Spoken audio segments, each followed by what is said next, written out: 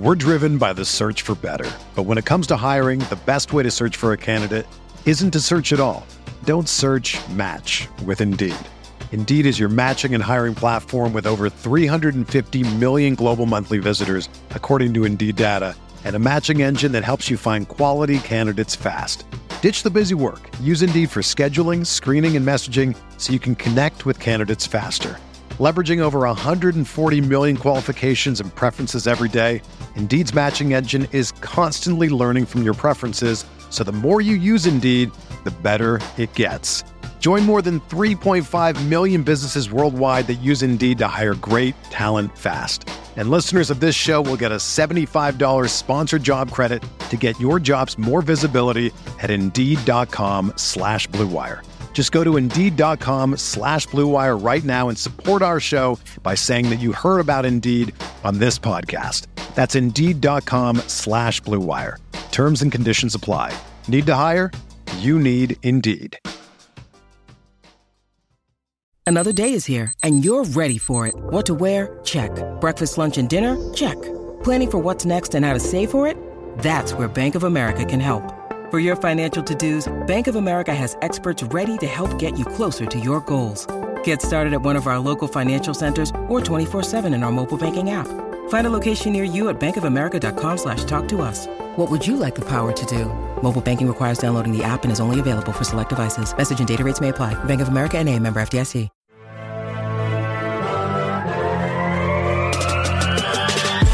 20 minutes a day, 365 days a year. This is the Pack-A-Day Podcast.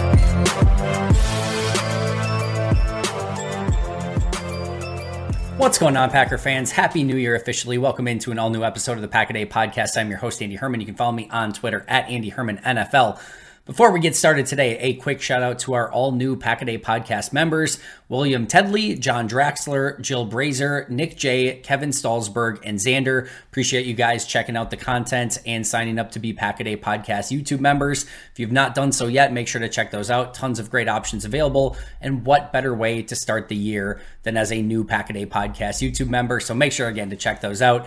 Also, a huge thank you to Maggie and Andrew for filling in for me yesterday. Obviously, I had the chance to talk to Aaron Nagler today, aired that episode, did the live post-game show right after, but had a New Year's party along with my friend's 40th birthday party, so wanted to make sure I got to that and really appreciate Andrew and Maggie filling in, and they both did a tremendous job, so I hope you checked out that episode.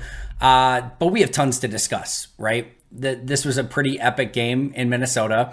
Haven't had the chance to give all of my thoughts on that. I did get through all of my grades and the all-22 film review on both offense and defense, so want to go a little bit over that. Obviously, we have some news from Monday as well, which we'll go through, and then just kind of give some of my takes from the game that I usually would give right in the post-game chat that I just haven't had the opportunity to talk with you guys yet, so we'll do that as well. Let's start with the news side of things.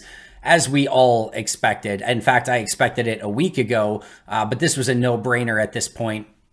Bo Melton gets activated to the 53-man roster, added to the 53-man roster. Samori Toure goes on IR. We're not sure the extent of the injury or what happened there. I think a lot of people were just expecting Toure to get released. I'm not sure if something happened maybe on the play where he muffed the punt.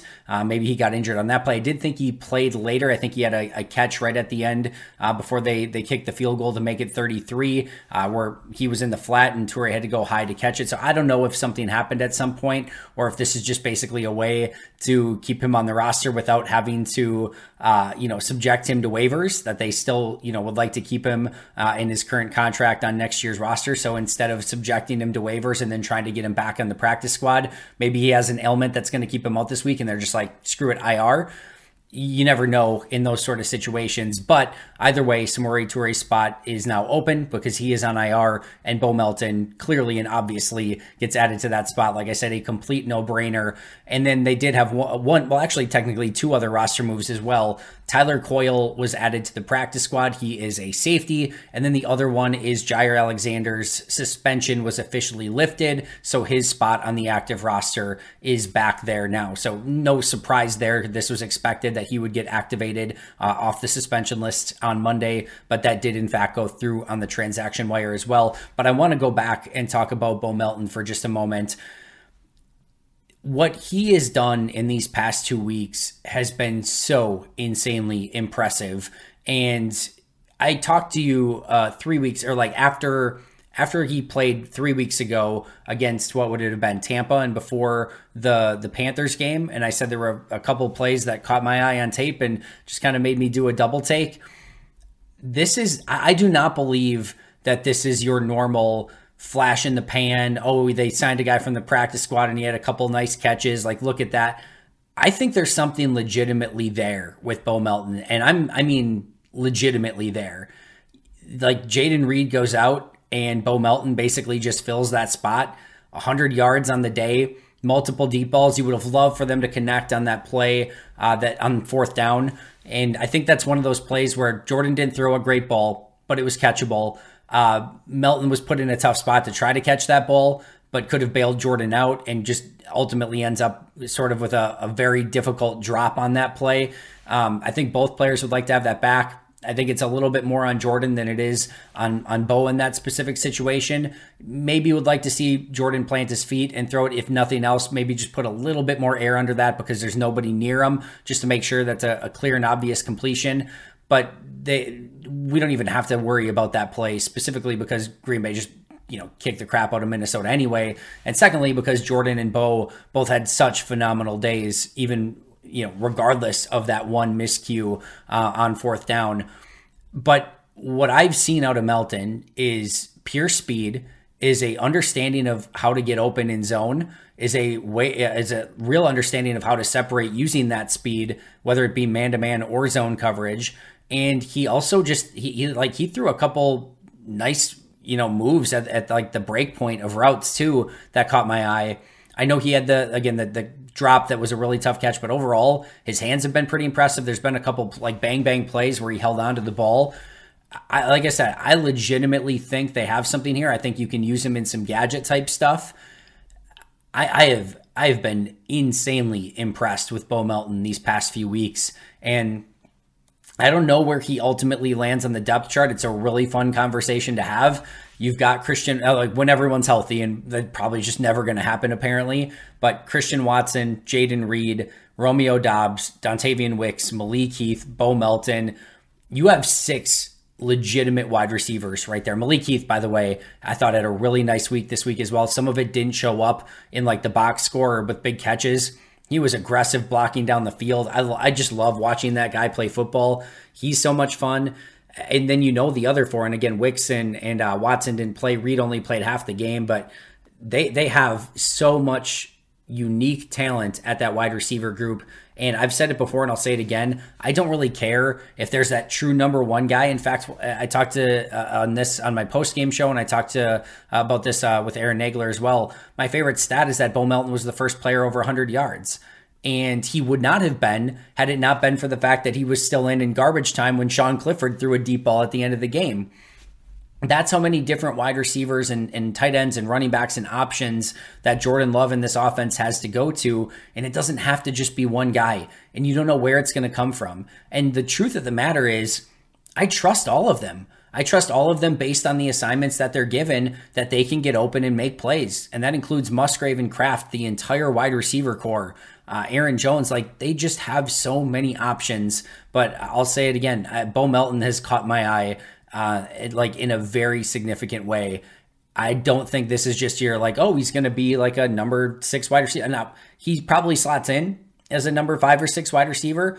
But regardless, he's super talented, and just keep an eye on him moving forward, because like I said, this is back-to-back weeks that he had impressive days. And I think anytime they need him out there, I think he can continue to do this. I legitimately do. I don't think this is just a fluke.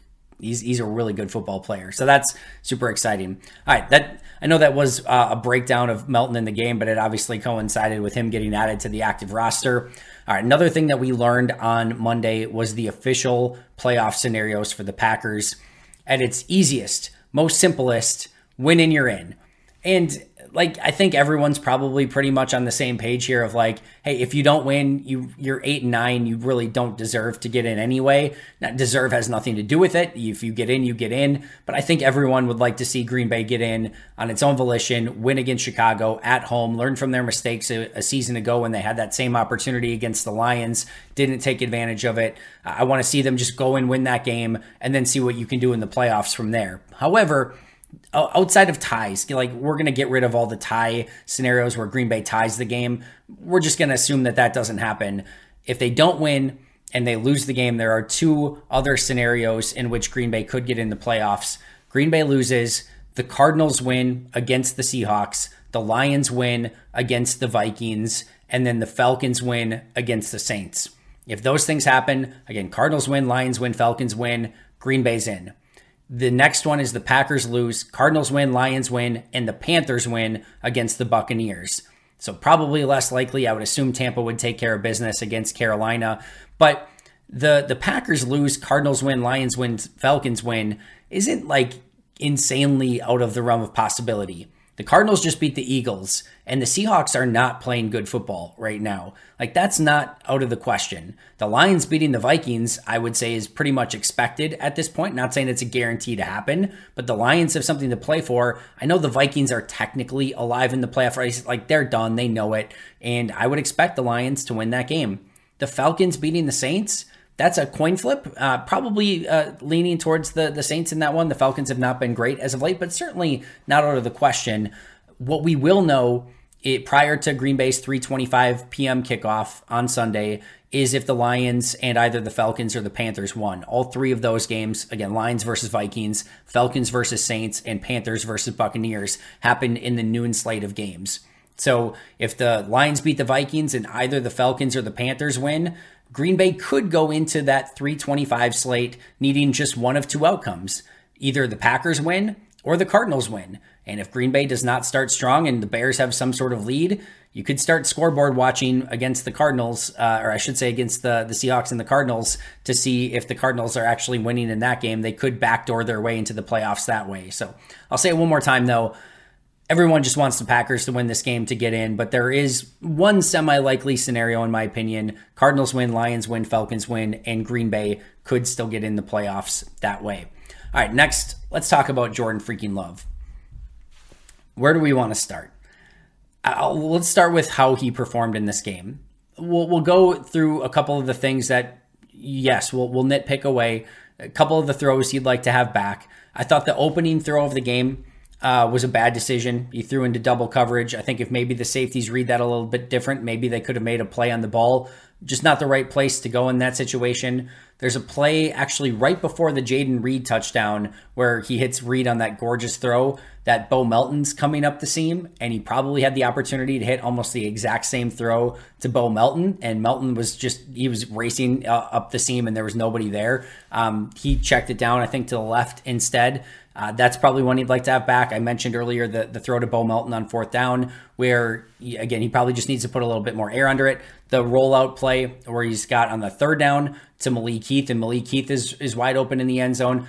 Some of these are very tough throws, and there's a lot of pressure on the day. But that's one, if he puts a little bit more air under it, that's going to be a touchdown. I think one of the crazy things about this game is, like, Green Bay, I think, could have put up 50 easily on Minnesota. That's how well they played on offense, and they just missed a couple things by like a hair here or there. But there were a couple throws that Jordan would like to have back. There's the deep ball to Jayden Reed on the 3rd and 1 late in the first half, where I think everyone was just like, why aren't you just taking the throwing it or running it and getting the first down? But I thought Jayden Reed had maybe an opportunity if Love led him in the right direction. Didn't throw a great ball in that situation. There was a couple plays that Jordan would like to have back. All right, those are your negatives, and we'll get those out of the way. This was a fantastic performance from Jordan Love. We talked about this being a pretty big test from Minnesota's defense. I didn't think Minnesota's defense played great in this one, but they showed Jordan a ton of different things, and a less experienced, less confident quarterback does not have the day that Jordan has against that Vikings defense. He picked them apart play after play after play. And Matt LaFleur deserves a ton of credit for having that offense prepared, having answers to what they needed to have answers for. Go back to that Chiefs game when Jordan started a couple seasons ago where there was so much pressure and they just didn't have answers on the play. They had answers, but it's imperative that Jordan knows those answers and knows exactly what to do. And that happens pre-snap, post-snap, and then reading the defense as the play goes along. And he did it all masterfully in this game. Sometimes it was just a throw to the flat to Tucker Kraft. Sometimes it was a deep overarching throw to Bo Melton. Sometimes it was a seam throw to Jayden Reed. Sometimes it was knowing that he was going to have to bail in the pocket and throw off his back foot. There's a couple throws where he just put on an absolute line on like a far deep out route where he stepped into it, put all his cleats in the ground, and just absolutely ripped it on a line. He showed off so many different throws, angles, anticipation, again, knowing where to go with the football, complete command of the offense, complete control at the line of scrimmage. This is a first-year freaking starter. I know we're in year 4. I get that. There are quarterbacks that are in college that are his age basically still. Like there are quarterbacks that were in this last draft that are older than him. He is still a young quarterback playing in his first season as a starter. He is just completing, game 17 as a starter, 16 this year and one against the Chiefs a couple years ago. We now basically have a full season of regular starts, again, if you include that Chiefs game for Jordan. And he is showing insane improvement over the course of this season in real time. That is the biggest thing for me with Jordan. Some of those hiccups that he had midway through the year and some of those mistakes, it was like he was just like, I'm going to just learn from that. I'm just not going to do that again. That doesn't happen. You just don't learn from it that quick. And we've seen him learn from all the mistakes. And when Brian and Matt going into the season, especially Brian, just reiterated over and over, like Jordan just needs to play. The last step is he just needs to play. They were right. He just needed to play. He has been improving week after week, getting so much more comfortable, so much more confident, and he's faced a plethora of different defenses, pressure defenses, non-pressure defenses, cover 4 defenses, Fangio type schemes, blitz heavy schemes, cover 3. He's faced everything, and he knows where to go with the ball. And I go back. Here's sort of my evolution of Jordan through this season. I talked about this in training camp all the time. He knew where to go with the football. He was going through his progressions. He looked super confident within the offense. Then you open the season, and I thought that game against the Bears, the first 3 quarters against the Falcons, we saw a lot of that. The last quarter against the Falcons fell apart. The first 3 quarters against the Saints, we started to see some issues. The fourth quarter, he is able to come back and put enough plays together to go and win that game. Then the Detroit game came, and I thought the Detroit game and partially that Saints game were where we hit a roadblock. And what that roadblock was is in those first couple games, specifically the first 7 quarters of the season, he didn't face a ton of pressure. And he knew he just sat in the pocket. He went through his progressions, and he went through, and it was awesome. Now, it's somewhat against the Saints, but especially against the Lions, he kept doing that. He kept going, just, all right, not going to go to that one, go to my next progression, but go to my next progression. But the Lions just kicked Green Bay's butt up front. And he kept getting hit, kept getting tackled, and then all of a sudden he started panicking. He threw a couple picks, and he didn't adjust in that game. And then I thought you went through a stretch where he almost sped up too fast. It was like, before against Chicago and Atlanta, New Orleans, and Detroit, I was playing just at kind of a calm, collected pace, hoping that my offensive line was just going to protect and I could just keep going through my progressions. Now Detroit sped him up, and now it was like he was just getting rid of the football and not necessarily going through his progressions as much, sometimes looking at the line of scrimmage a little bit more. And then right around that Steelers game is when he sort of found his sweet spot. And I thought the offensive line kind of settled down around that time. The wide receivers started to play with a little bit better attention to detail, including the tight ends, the running backs. And all of a sudden, Jordan found that sweet spot. And he found out when he needs to speed up his clock, when he needs to slow down his clock, when he needs to go through his progressions, when he just needs to find his check down. But now he is seeing things like before they happen. And for that to be happening in year 1 is scary to think about. And he was ready for everything Minnesota threw at him. Again, he had every answer to everything they posed. He keeps getting better. His ability to learn from mistakes has been so freaking fun to watch. And he still has room to get better. And that is a scary thought. There's still a couple layups here and every now and again that he doesn't hit, that you'd like to see him hit with a little bit more regularity. Guess what? He's already done that through the course of this season. There's a quarterback who was in the 50% in completion percentages early in this year, and now like every game is in the high 60s, sometimes the 70% in completion percentage. He's already improved that, and I think it can honestly get better, especially as he kind of goes into the lab this offseason, works on his footwork a little bit. His footwork's gotten better even in season. Just a real quick aside here, one of the things to really look at this offseason is Tom Clements back. I think that's a really important step for Jordan this offseason, is to kind of keep that continuity there with his quarterbacks coach.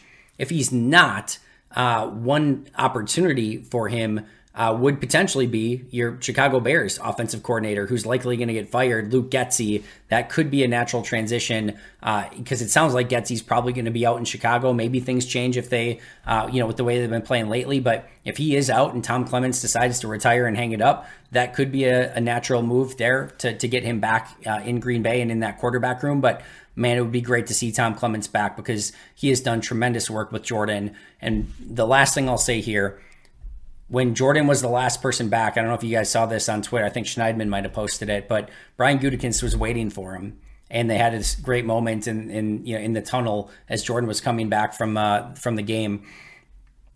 Brian knows it's just a matter of time now. He's the quarterback. He's the franchise. He's the guy. There's no going back. It's going to happen. The only remaining question is how much. How much money is he going to get? How many years is he going to get? This will be a big-time contract that gets done in the offseason. Jordan Love is the face of the franchise. He's your he's your current and future QB1. That's not going to change anytime in the near future, and he has earned it every step of the way. What a season already from Jordan Love. One big test left coming up against the Chicago Bears, which we'll talk about a little bit later. Hey, friends. I'm sure you're all familiar with some of the hassles of finding game tickets at a reasonable price without all the headaches that go along with it. I've been on a bit of a roll lately as I went through one ticketing service that never sent me the tickets, and I had to panically try to get a hold of somebody the day of the game. I had another service that didn't allow me to transfer tickets, so when I could no longer go to the Wisconsin-Iowa game, transferring the tickets was extremely difficult. It was just all so frustrating. That was until I found Game Time. Game Time is so easy to use with a low price guarantee, event cancellation protection, easy to find tickets, and an even easier to use app.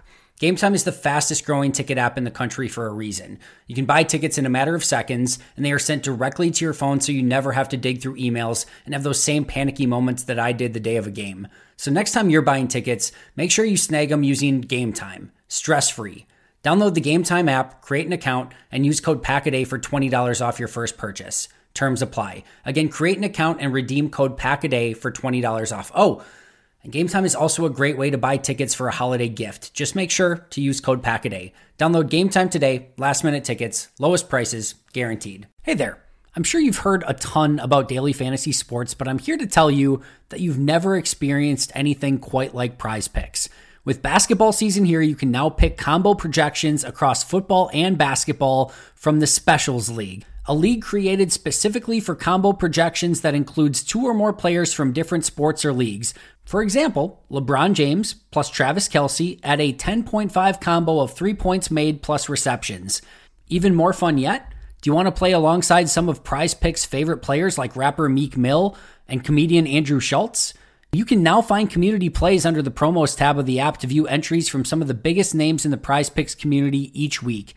I've had so much fun making Prize Picks a part of my daily fantasy sports routine. They cover all of my favorite sports, have a ton of variety and different options to choose from, and the player choices are immense. I even had a fun J.K. Scott selection the other day for the Chargers game. I recently had a big win on Saturday morning in a London game, and it just made the viewing experience so much more enjoyable. It's fun, it's exciting, it's easy, and there's a level of creativity and uniqueness about it that I really, really enjoy.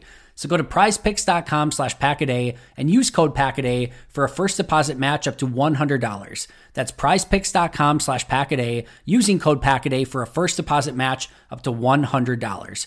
Prize Picks, daily fantasy sports made easy. All right, the other player that we really need to talk about from this game is Jayden Reed. That dude's playing through injuries. He is fast. He is dynamic. He is explosive. He looks like a punt returner when he gets the ball in his hands. His ability to run through contact at his size, plus have the jets that he has. What a fun player to watch week in and week out. And I tweeted it and I meant it. This is the worst the Love to Reed connection's probably ever going to look.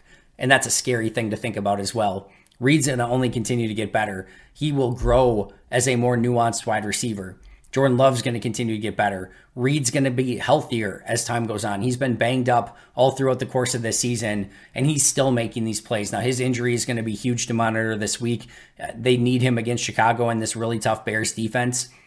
But the ability to have somebody like Jayden to get the ball in his hands and just immediately become a playmaker, that has been something that has been so lacking from this Packers offense. We know Aaron Jones can be a playmaker. Watson has some of that ability, and we've seen it now with some of these other receivers and tight ends, but he just has it at a different level. And it is, you get the ball in his hands. It's just fun to watch. And that's desperately been, what Green Bay's been needing from a run after the catch standpoint. Reed showed it off again this week. Hopefully he can play in full next week and fight through the injuries that he's fighting through. I'm sure it's not pleasant at the moment for Jayden, but he's, as Matt LaFleur mentioned, as tough as they come. I expect if there's any way he can play, he will. And he continues to get better week in and week out as well. That is a connection that is going to be fun to watch for the foreseeable future. All right, let's talk about this Packers defense. I want to start with turnovers. This Packers defense clearly looks a whole heck of a lot different when they're getting turnovers. Now, the first one, right, the interception, a little bit lucky here. You get a bounce that goes your way off the tight end's hands, bounces up. Corey Ballantyne, right place, right time, and makes a nice play on the ball as well, picks it off. I thought that was a huge play in the game. And then the Preston Smith, sack fumble, and then recovery by Carl Brooks. That was a big time play. That was one that Green Bay forced. And sometimes, as we always hear, and I don't think it's cliche, I don't think it's false, sometimes these turnovers come in bunches. And Green Bay, if they want to put anything together, win against the Bears and then see what happens in the playoffs, they're going to need those turnovers. They played better this week. They really did. It's an offense against Minnesota. Their offense played pretty crappy in this game. You had a plethora of penalties on Minnesota. Jaren Hall was not the answer at quarterback. Mullins came in. He had a couple flashes here or there. They just could get nothing going. But credit Green Bay's defense. I thought this is one of the most sound games they played all season long. Joe Barry brought some more pressure, which I thought was a good thing. And I thought it was more creative pressure, and it was married up with defensive concepts in the backfield that made sense. And I think that was a big step. And I thought the other thing, and I talked to Aaron Nagler about this as well, I didn't feel like they were trying to do too much. It felt like everyone was very assignment sure, communicating everything. It wasn't simple, but it wasn't super complex either. And it felt like for the first time, really in years, I don't know, I couldn't think off the top of my head of another example of this from Joe Barry, where it was just a very sound and, again, not simple, but just a really smart, simple-ish game plan that the team could go out and execute. They brought enough pressure to keep Minnesota on their toes. It was not super predictable. Everyone communicated everything effectively, and I just really liked how Green Bay went about their business. In fact, a couple of the only plays where, Minnesota is able to make things happen is when guys kind of went out, like Rashawn Gary on the first play of the game, kind of goes out and ignores his assignment, doesn't stay on, keep contained, and the quarterback gets out and runs for 6 yards. There's a play like that at the end of the game as well. It was the one where Keyshawn Nixon almost picked off in the back of the end zone, but Rashawn Gary gets sucked inside. And, at that point, Nick Mullins has the opportunity to roll out. Thankfully, the coverage was sound in that situation. But outside of a couple plays like that, I thought everyone really just did their job. The old Bill Belichick, just do your job. Don't try to do too much. Don't get out of your assignment. Just do your assignment. And it felt like this very simple, nobody was making major mistakes. Everyone was where they were supposed to be. The opposing offense is going to make a play every now and again, but you're going to be in positions to make tackles. I thought Green Bay tackled better in this game. They were pretty sound in run defense. I liked this game overall from the Packers defense. They deserve a ton of credit, even if it was against a pretty bad Minnesota offense. I thought there were two key plays for this Packers defense. The one was when Green Bay had the turnover on downs, that fourth down play from Love to Melton, and Minnesota gets the ball back, right? and they matriculate the ball down the field, as Andrew Merteg said the other day. They get down the field, and it just felt like, Minnesota's going to go score a touchdown, and this game should be like 17 or 21-0, and instead it's going to be 10-7 Green Bay. But Green Bay held strong. They forced Minnesota to take a 53 or 54-yard field goal. Now, credit to Minnesota for making that, but that was a deep field goal attempt. They did convert, but it wasn't 10-7. It was 10-3, and it kept Green Bay with that 7-point lead, and then Green Bay's offense just kind of took off even from there, and then it was game over. But I thought that was the first one. If Minnesota goes down and scores a touchdown and makes it 10-7, you have a much different ball game. And then I thought the other one, Green Bay obviously was able to get that big lead at halftime, but Minnesota gets the ball to start the half, and they go with Nick Mullins. And Mullins gets them down there. It's a 10-play, 48-yard drive, but it stalls out on a fourth down opportunity, and they go 4-and-out, or not 4-and-out, but they turn over the ball on downs. And that, I thought, was the other big one where Green Bay just kind of shut everything down right there and said, no, you're not going to get back in this game. We're just going to control this game from here on out. Those were the two big drives for the defense. And I asked this question of Aaron Nagler, and we talked a little bit about this as well, but I'm really interested to see how this defense reintegrates Jaire Alexander into it, because I kind of really liked how they played this past week. Corey Ballentine had a great week, and Valentine had a good week as well. I thought Nixon had a pretty solid week. There weren't many players on defense who didn't have a good game in some capacity. There were a couple. We'll go over that in just a second. But I'm interested to see. And I honestly think this week against Chicago, it seems like Jaire and Valentine might be their preferred with Nixon. I think Chicago is a physical football team. They're going to throw a lot of those little screens to the outside to DJ Moore. They're going to run a ton, and they're going to run right at your corners. And we know Justin Fields is going to be somebody that you've got to tackle in the open field. I don't like Jaire and Carrington Valentine as your two primary outside corners in this game. Neither of them tackle well at all. I think Corey Ballentine needs to be one of your starters this week. And then my guess is it probably just needs to be Jaire and Ballentine. But I'm going to be really interested to see. And I would like to see, maybe, if it were me, I would probably go Jaire, Ballentine, and then Nixon, and then in an obvious passing situation where maybe like the tackling stuff and the run defense isn't going to be as important, then maybe you get Valentine in for Ballentine, or maybe you get Valentine in for Nixon. Maybe you platoon Valentine and Ballentine a little bit. But I think on early downs and in some of those situations where you might see some of those wide receiver screens, I think Ballentine might need to be in this game against Chicago. So very interested to see how they reintegrate Jaire into the mix. And then really couple quick notes on special teams. The Samori Toure decision, just dumb all the way around. That needs to be Keyshawn Nixon. Now, maybe Nixon, I don't know, maybe just needed a rest. Who knows? Maybe he just got the wind knocked out of him. We don't know the full story there. And if Samori's the next one up, he's the next one up. That is what it is. But if Nixon was available, that needs to be Keyshawn Nixon. I know he had the fumble a couple weeks ago, but give me the experienced guy in that situation. And then the second thing is, no matter what, but especially if that's Samori Toure, that needs to be hey, Samori, you are fair catching this no matter what. I don't care what the situation is. We are up big in this game. We don't need a big return. They've got a great dynamic gunner. Just fair catch that thing, catch it clean, eye on the ball, and let's get the offense back on the field. Instead, in a game that was game, set, match already, you give Minnesota a little bit of breathing room with that. 2 plays later, I think it's a touchdown to Johnny Munt.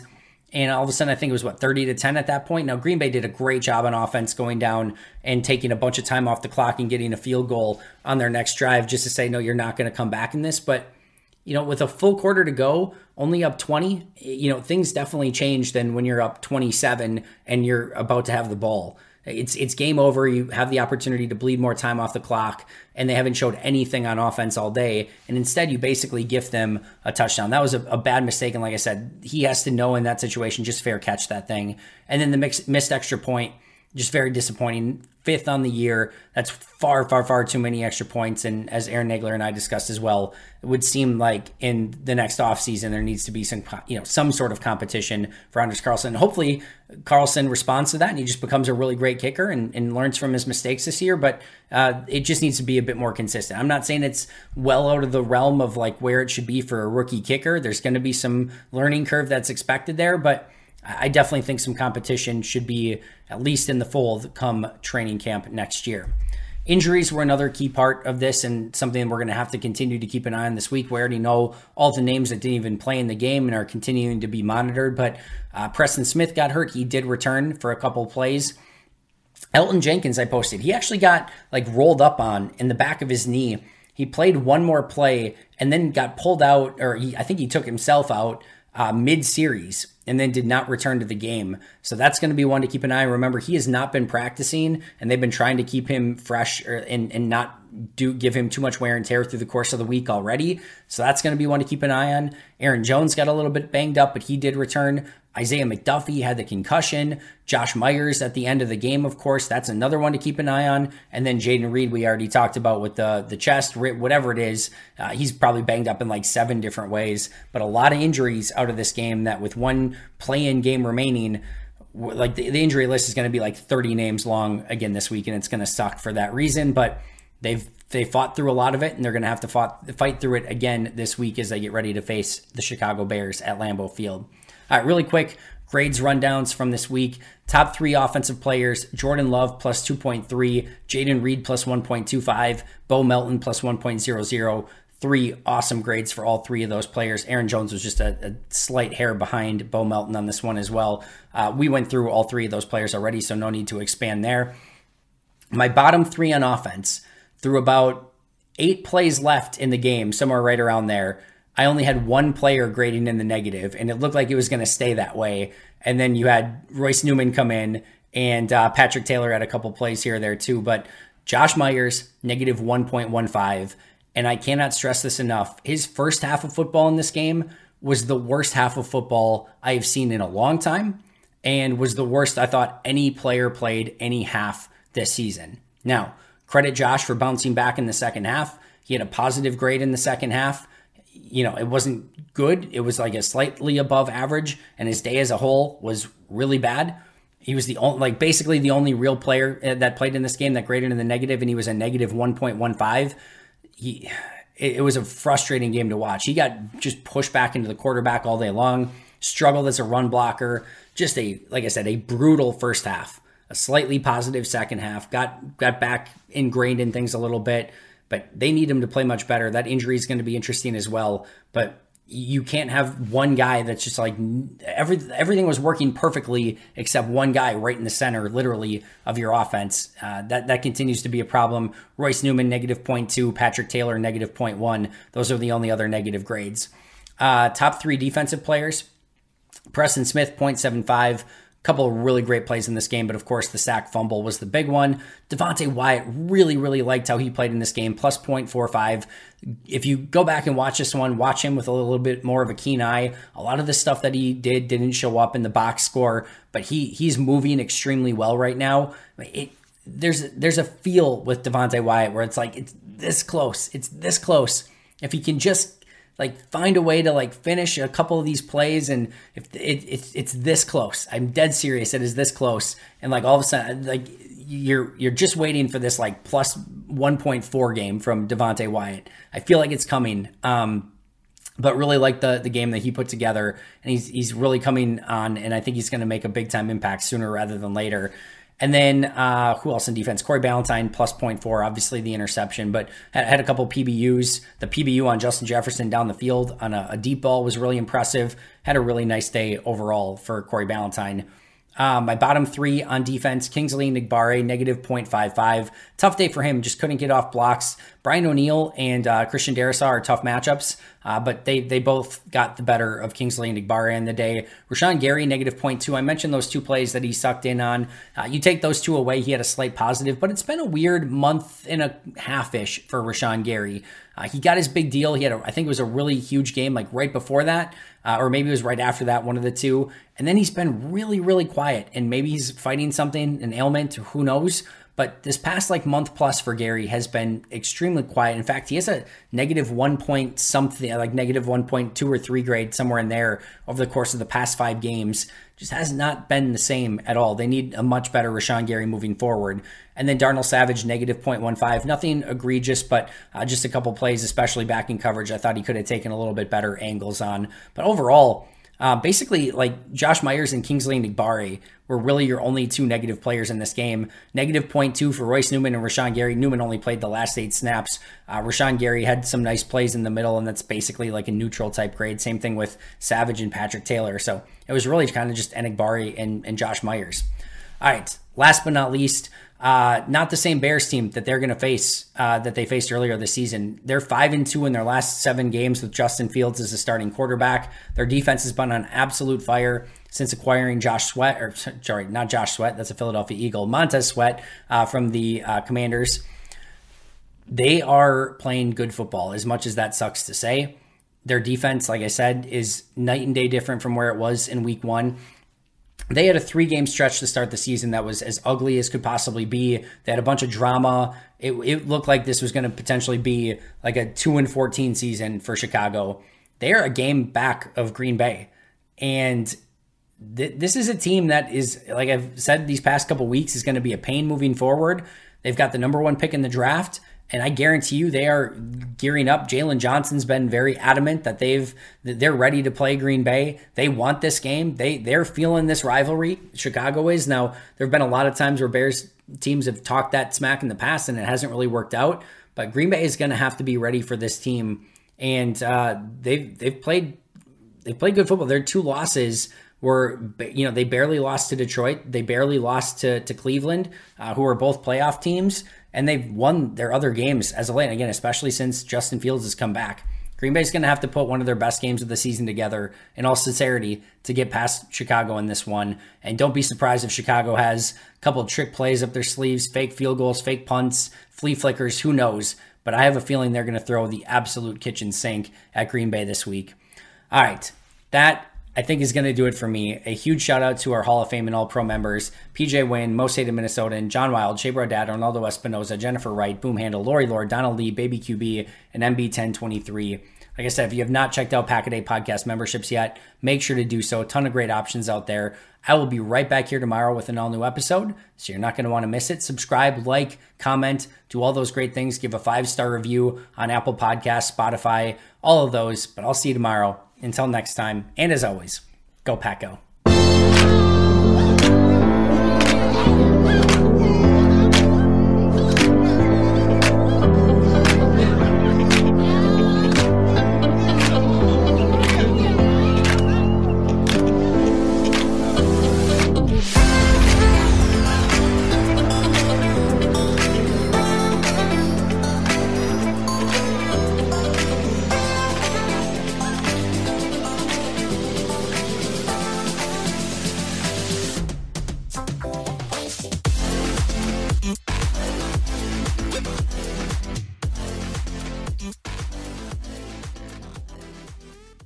Everyone is talking about magnesium. It's all you hear about. But why? What do we know about magnesium? Well, magnesium is the number 1 mineral that 75% of Americans are deficient in. If you are a woman over 35, magnesium will help you rediscover balance, energy, and vitality. Magnesium supports more than 300 enzymatic reactions in your body, including those involved in hormonal balance. From functional medicine doctors to mental well-being and female hormone experts, we all know that magnesium is the one mineral to improve all aspects of well-being and health. But which one? Magnesium Breakthrough from Bioptimizers, the trusted choice recommended by leading experts with 7 best-absorbed forms of magnesium to ensure your body receives the support it needs for overall well-being. Go to bioptimizers.com/balance today and use code BALANCE10 for 10% off. Support your journey to wellness at bioptimizers.com/balance. Magnesium Breakthrough from Bioptimizers, your foundation to optimal health and vitality.